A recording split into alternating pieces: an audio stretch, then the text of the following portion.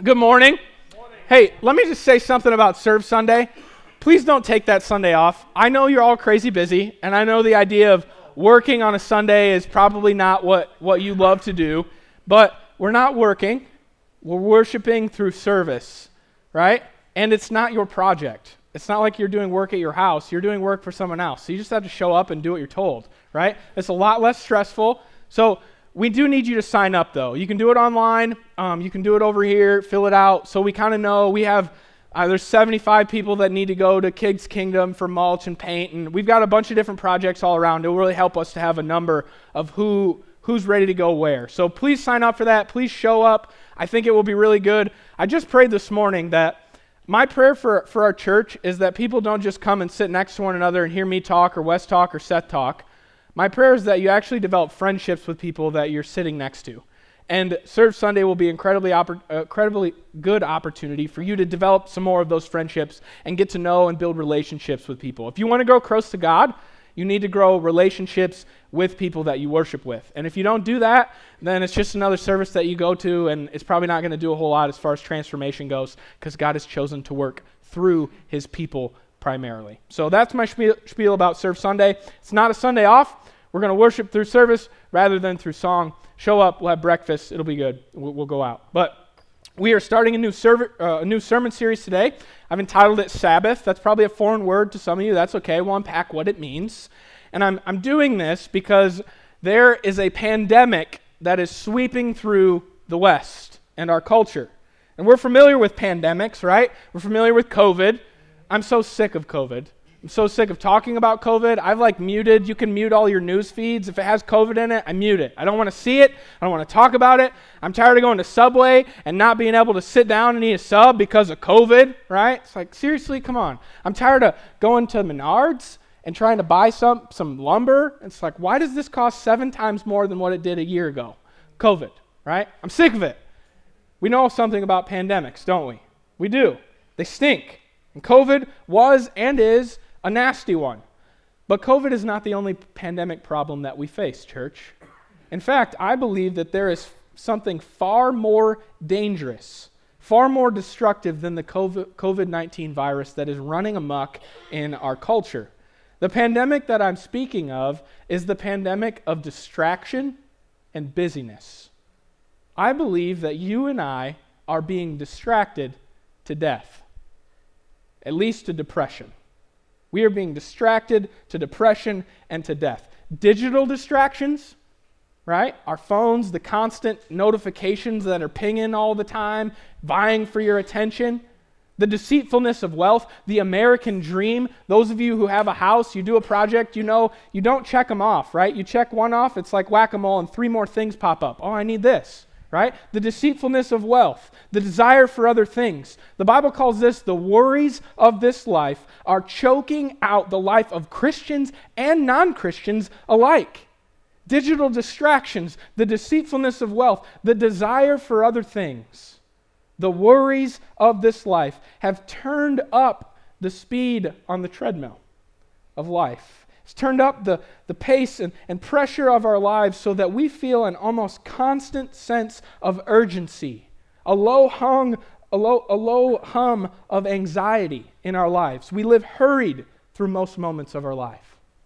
We're running faster and faster, doing more than ever as a culture. We are productive, efficient. But it doesn't seem to be making our ability to enjoy life any better. In fact, this frantic paced, always plugged in life seems to be doing just the opposite. I'm reading a book right now. I've got 3 chapters left, and I recommend it to you highly. It's called The Ruthless Elimination of Hurry. If you pick up a copy of this and read it in conjunction with the sermon series, you will be blessed. It's written by a guy named Mark Comer, and in there, Mark Comer points out that Americans are working 4 more weeks per year than we did in 1979, right? We've turned up the speed on the treadmill. Where are we going?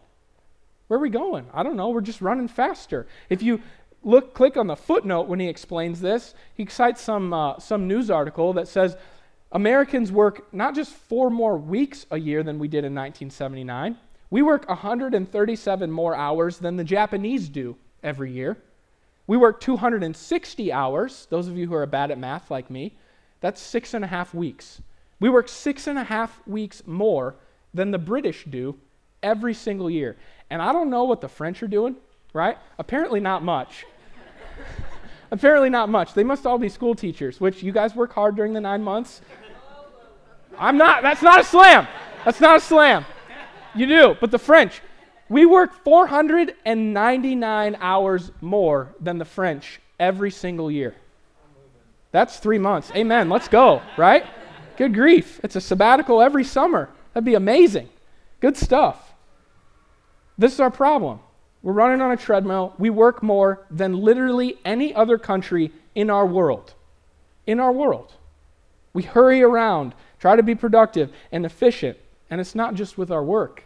That's the issue. This hurried pace of work we carry with us into every other area of our lives. We fill our schedules to the brim with all sorts of things. Sports and activities, shows and movies, shopping, whether it's on Amazon or in the mall, phone scrolling, just we got a free second, right? You can't even go to the bathroom without looking at your phone anymore. You know you do it. We all do it, right? You forgot your phone. What are you going to do, right? Nobody puts a magazine behind there anymore.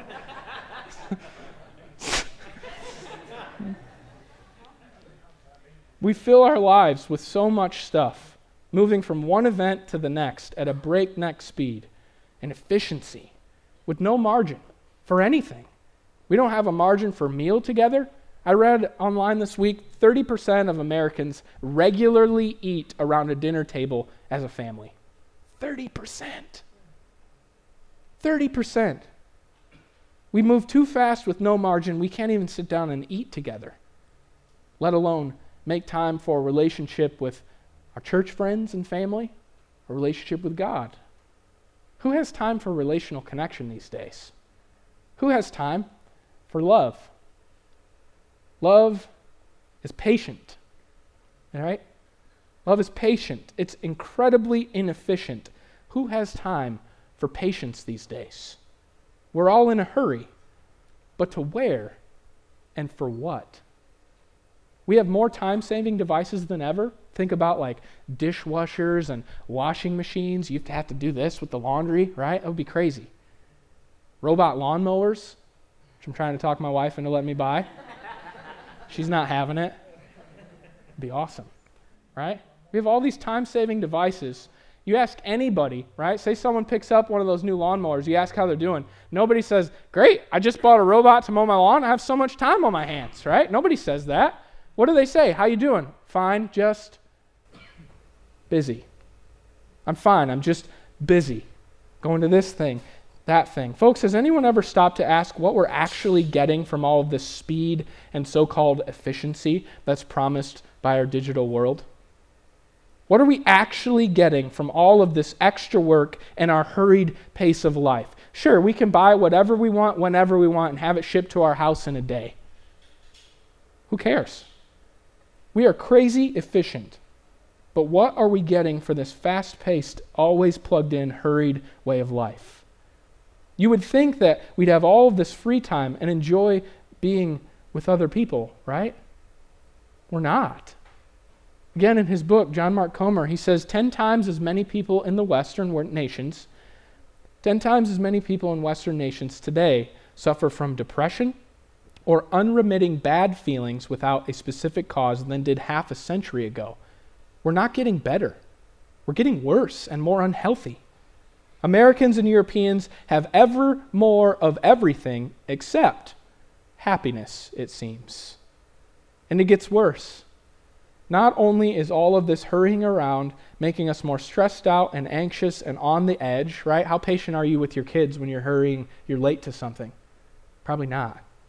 Not only is all of this hurrying around making us quick to snap at our coworkers and spouses and children, our crazy busy lifestyles are stealing the abundant life in God that Jesus died to give us. Folks, if I asked you right now, when's the last time you heard from God? When's the last time you truly sensed His presence in your life? I imagine a few of you might have something to say, but my guess is that the majority of you would be struggling to find words. My bet is we'd hear mostly crickets. And I don't say that because I think this room is filled with a bunch of unbelievers or people who don't care about God or want to love him. I don't believe that. Here's what I do think. It's what Comer says in his book. He says, we, for every kind of reason, good and bad, are distracting ourselves into spiritual oblivion. It's not that we have anything against God and deep relationships or with the Holy Spirit. We would love to grow in these areas closer to God and his people. It's not that we don't want that, but it's that we're too habitually preoccupied to have any of these things show up on our radar screens. Comer says we're more busy than bad. We're more distracted than non-spiritual. And we're more interested in the movie theater, the sports stadium, and the shopping mall, and the fantasy world that these things produce in us than we are in having a genuine relationship with God and his people. For many of us, the great danger is not that we will renounce our faith. It's that we will become so distracted, rushed, and preoccupied that we settle for a mediocre version of it. We will just skim over our lives rather than actually being present in them and living them. You see, church, there is a pandemic far more dangerous than COVID running amok in our world. The digitally distracted life of speed, hurry, and busyness is the greatest threat to the spiritual life that we face in our modern world. And I can't help but wonder if Jesus would say to our entire generation what he said to Martha. You are worried and upset about many things, but few things are needed, or indeed, only one. We're going to look at a story about two sisters here, and I have a love-hate relationship with it. It's the story of Mary and Martha. When this story gets told, oftentimes we start talking about personality traits, right? And Mary gets labeled as the type A personality. She's the go-getter. She gets things done. She's driven, right? The type A. And then Mary, I don't know what she gets labeled at. It's the other label that the type A personalities usually just call lazy, right? Whatever that is. Or if we're feeling more Christian than that, we might say she's artistic, right? Whatever that is. See, typically when we talk about this story, we talk about personality types. Not only is that not helpful, I don't think it's biblical. You see, we don't know what personality types either of these women are. Mary may have been just as to-do driven as Martha, maybe even more so. Maybe Martha's so frantic and crazy because she's super unorganized, and so she's spinning her wheels and going crazy because she didn't do the work ahead of time that she needed to do. We're not told what their personality types are because this has nothing to do with what your personality type is. Jesus' words of wisdom here apply equally no matter what your letters are in the Myers-Briggs, right? You might be an ENTJ or you might be a JERK like me. That spells jerk for those of you a little slow with the spelling thing. I just illustrated why I have that, right? JERK. You might be thinking, okay, you're talking about Mary and Martha. I kind of know those names, but I don't really know the story. What are you talking about, Levi? I want to read it together with you, and as we read it, I want you to receive the invitation that Christ is extending you to this morning.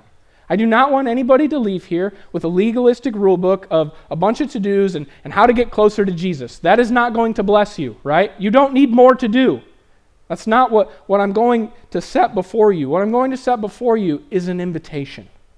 Is an invitation to slow down and take upon the light and easy yoke of Jesus this morning.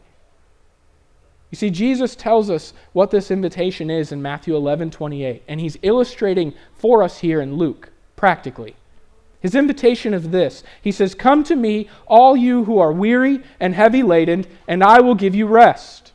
Take my yoke upon you. Let me teach you. My yoke is easy to bear, and the burden I give to you is light." Folks, do you find it interesting that Jesus' solution to your weariness and exhaustion and burdened soul is to give you an instrument of work? That's what a yoke is, right? Wouldn't you expect that worried, overworked, exhausted people, wouldn't you expect that they need a vacation? Maybe a mattress? Something other than a yoke, to be sure, right? I love this. You You see, so many of us are looking for an escape to this light. We're worried. We're burdened. We are worn out, and we are looking for a place to find rest. And we hurry through life to try and find that rest. If I could just hurry up and get to the end of the day where I could get to my Netflix subscription, then I could rest. If I could just get to my chair, if I could just hurry up and get to the end of the day, and then I could get to the wine in my fridge. If I could just hurry up and get my kids out of this stage of life. If I could just hurry up and get to the weekend. If I could just hurry up and get to vacation. If I could hurry up and save enough and retire early, then I could breathe a sigh of relief. Then I could escape from all of this restlessness, this anxiety, this lack of peace that I constantly feel. Then I could escape. The problem with that mentality is, church, there is no escape. There is no escape from the fallen life that you and I were born into, and Jesus knows this. He knows we cannot escape the harsh and hard realities of life, and so He doesn't offer to you and I an escape, because there isn't one. Rather, what He offers to us is equipment. Equipment, a new yoke, a better yoke, equipment for farming and cultivating. Jesus knows the most restful gift that He can give to the tired is a new way to carry life, a fresh way to bear responsibilities. This is the way of Jesus. It's the way of His yoke, His teachings, and more than that, it's His person that He's offering to us. And if you and I will learn to walk with Him in His way, His yoke will develop in us a balance and a new way of life, a new way to be human, a new way to carry the burdens of life that will give us far more rest than anything else that the world is offering to us. And this invitation, the invitation to a new yoke, the invitation for a new way to be human, is the invitation that He extends to Martha in our text this morning, and it's the invitation that He extends to you and I. So let's read it together. Picking up in Luke 10, verse 38. Jesus says this. He says, "Now, as they went on their way, Jesus entered a village, and a woman named Martha welcomed Him into her house. And she had a sister called Mary, who sat at the Lord's feet, and listened to His teaching. But Martha was distracted with much serving. And He went up to Him and said, 'Lord, do you not care that my sister has left me to serve alone? Tell her then to help me.' But the Lord answered her, 'Martha, Martha, you are anxious and troubled about many things, but one thing is necessary. Mary has chosen the good portion, which will not be taken from her.'" Folks, I love the Bible. There's only 5 verses, and it is loaded with so much gold and wisdom. Let me paint the picture for you a little bit so we can enter into the emotions that Mary is feeling. Jesus is by now a very well-known teacher in the land. He's developed quite a following. He's been healing people. He's been saying some very tweetable things as of late, right? He's trending on Twitter, #Jesus, right? He's got the blue check mark. The people of power are talking about Him. Some love Him. Some are deeply offended by Him. He's not only a popular figure, he is a very polarizing figure as well. He's got an entourage that travels with Him. When He shows up to town, He shows up with a following. There are always at least 12 guys with Him, usually more. Crowds flock to Him. He's also claimed to be God a few times. He's been doing miracles, healing the blind, healing that incurable cancer called leprosy. He's even said to have fed thousands of people on multiple occasions with a Lunchable, right? 5 loaves and 2 fish. This guy, Jesus, imagine that He shows up to your house unannounced with His crew. He begins to teach. Crowd of people just show up, and hospitality is the name of the game in this culture. It's more than rude to have people over and not make sure that they are well cared for and well fed. It will bring shame on you and your family if you don't do a good job at this. There is always pressure to be a good host, especially in this culture. Even more so when a famous rabbi and miracle worker shows up unplanned. Imagine how that would make you feel. You probably don't have to think that hard about it. I think a lot of us wake up with the feeling Martha was feeling in this moment. I think a lot of us wake up with this feeling almost every morning. You know the feeling. You wake up from a fitful night of sleep You feel tired, exhausted, and a sense of urgency just smacks you across the face. A sense of hurry, a quickening in your heart, a pit in your stomach. Your mind begins to race as you think about everything that needs to get done today. The kids need dropped off. Dinner needs to be made. Groceries need to be bought for that dinner. Is there even enough money in the bank account for groceries? The boss has 4 things he needs you to do, and they needed to be done yesterday, right? The laundry needs doing, the lawn needs mowed, unless you got a robot. Employees, bills, right? To-dos. So many to-dos. Not enough hours in the day to get it all done. Surely not enough hours in the day to sit down and spend some time with Jesus.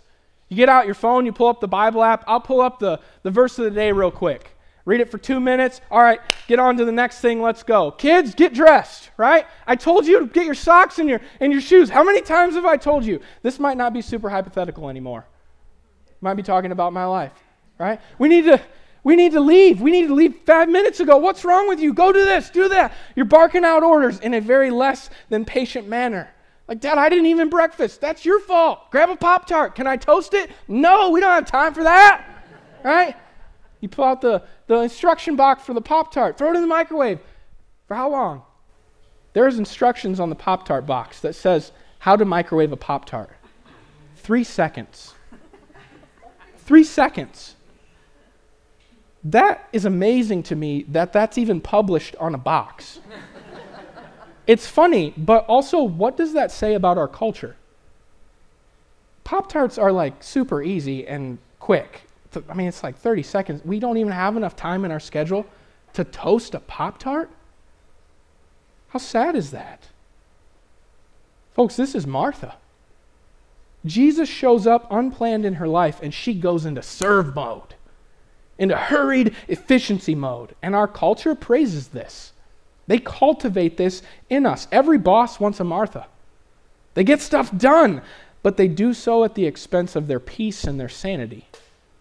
Marthas burn hot and fast, like a shooting star, and then they burn out. And folks, that is not what Jesus has for you or for me. I find this story so incredibly ironic and incredibly convicting on a personal level. As I was studying this passage, thinking about what's going on here, I had a ton of judgment for Martha when I first read it. I mean, what wouldn't you give to have Jesus in your home? God in the flesh sit down and have a meal with you. She has that. Jesus has showed up and he has come to teach in her living room. He is speaking. What wouldn't you give to have that? What wouldn't you give to hear from God specifically in your life? To speak with you. Jesus is speaking in Martha's living room, I'm sure laying down gold and wisdom. And Martha storms into this room frustrated and angry, and she interrupts God. Excuse me, Jesus, I got something I have to say. Be quiet, right? She tells God to be quiet. I got to get this off my chest, she says. I have been slaving away over here, trying to get dinner for this crowd of hooligans that you brought, Jesus. Phone call would have been nice. Maybe call ahead next time, right? I've been slaving away, working for you. I've been doing work for you, Jesus. And my sister is in here just listening to you. Folks, who does this woman think she is? Here God is trying to have a conversation with his people. And Martha comes speeding into his presence with no time to listen to what God has to say. Rather, she comes with her own list of demands and frustrations, telling God what he needs to do and what he needs to think and how he needs to be barking orders. Who does this woman think she is? That was my thought process. And as I prayed through that, the small, still, gentle voice of the Holy Spirit pricked my conscience and basically said, Levi, you do this. You do this. I try to speak with you. I'm always speaking. But so many times, you speed into my presence, if you actually make time to sit with me, you speed into my presence with a list of frustrations and demands, which I'm happy to hear. But do you always leave before I can ever get a word in edgewise? Folks, I'm Martha. Maybe you are too. 3 months ago, I was confessing my frustration with a pastor friend of mine, Justin, down at the Wave in Deschler. I was telling him, I feel like I'm doing more for God now than I have. I'm busy. I've got a bunch of stuff to do. We're doing building projects, all of this stuff, just like everyone else, 4 kids, all of this.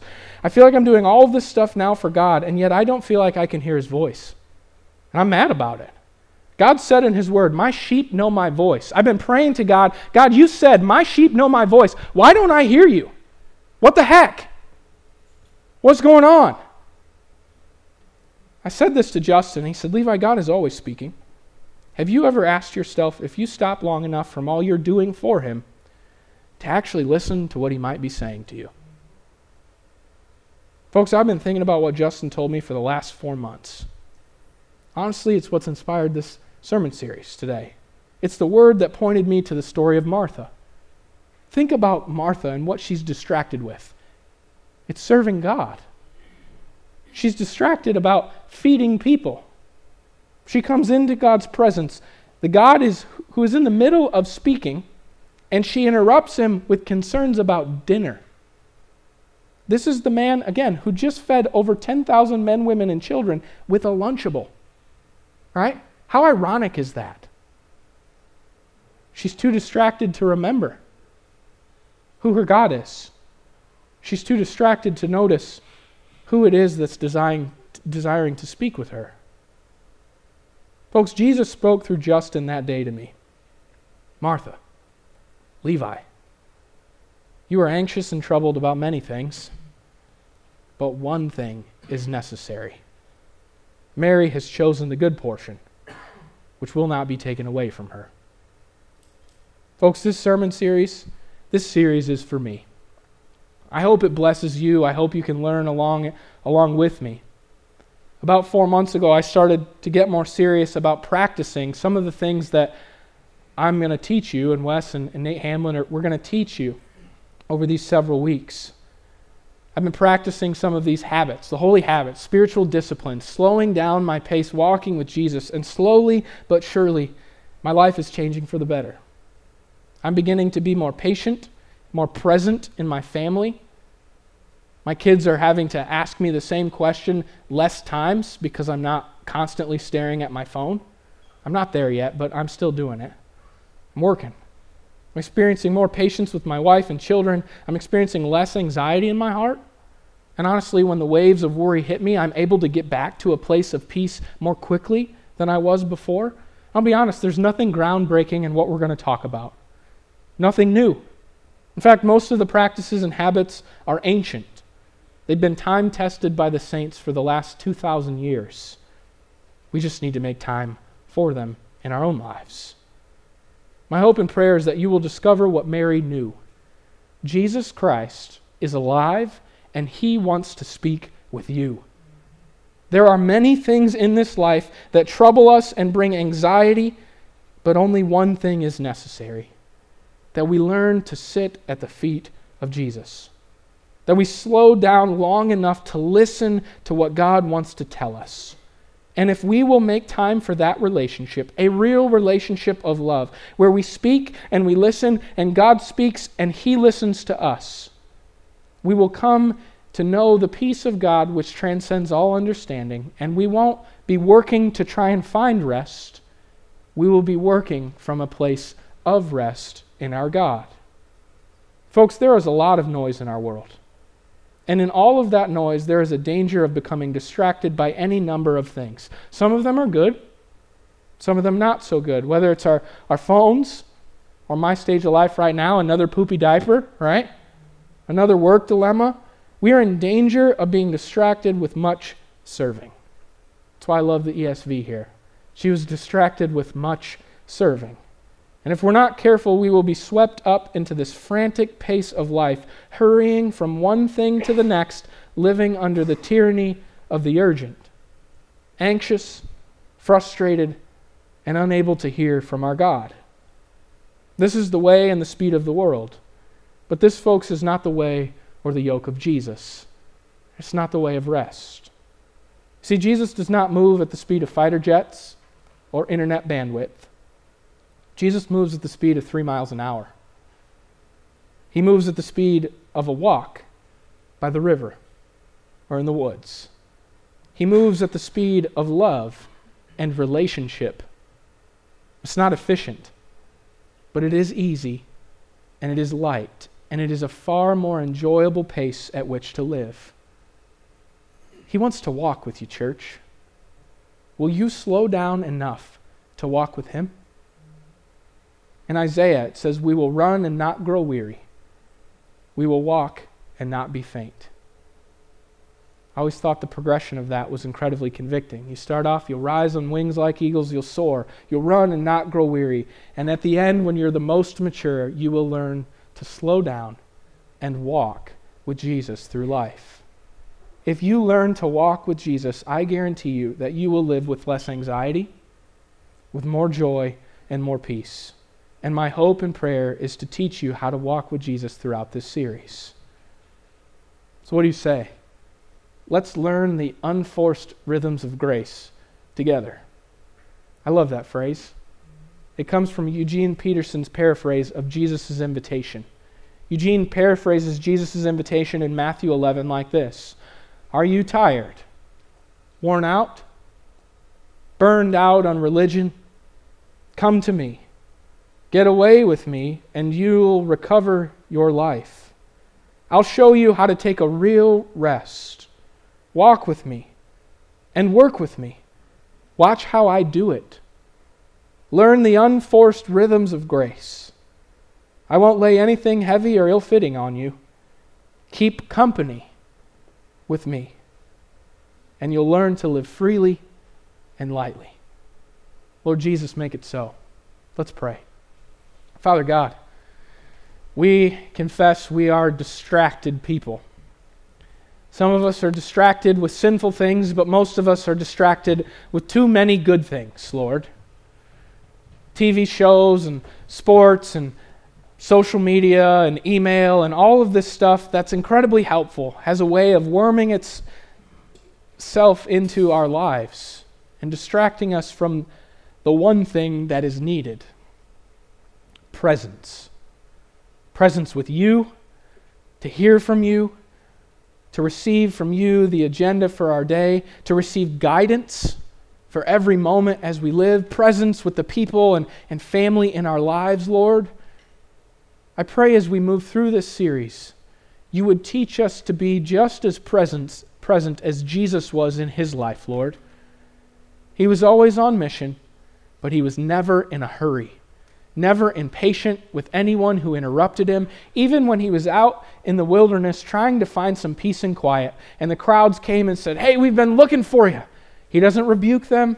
He doesn't respond with impatience. He patiently is able to meet them where they're at and to be present in their time of need, and to do so in a non-anxious way. Lord Jesus, your way, man, I want it. I want to live like you. With my family, with this church, with our friends.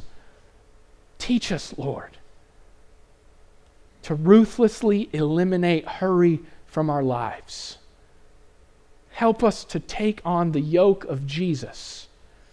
Teach us to walk with Him and learn to live those unforced rhythms of grace. Do this in us for our joy and your glory. We pray. Amen.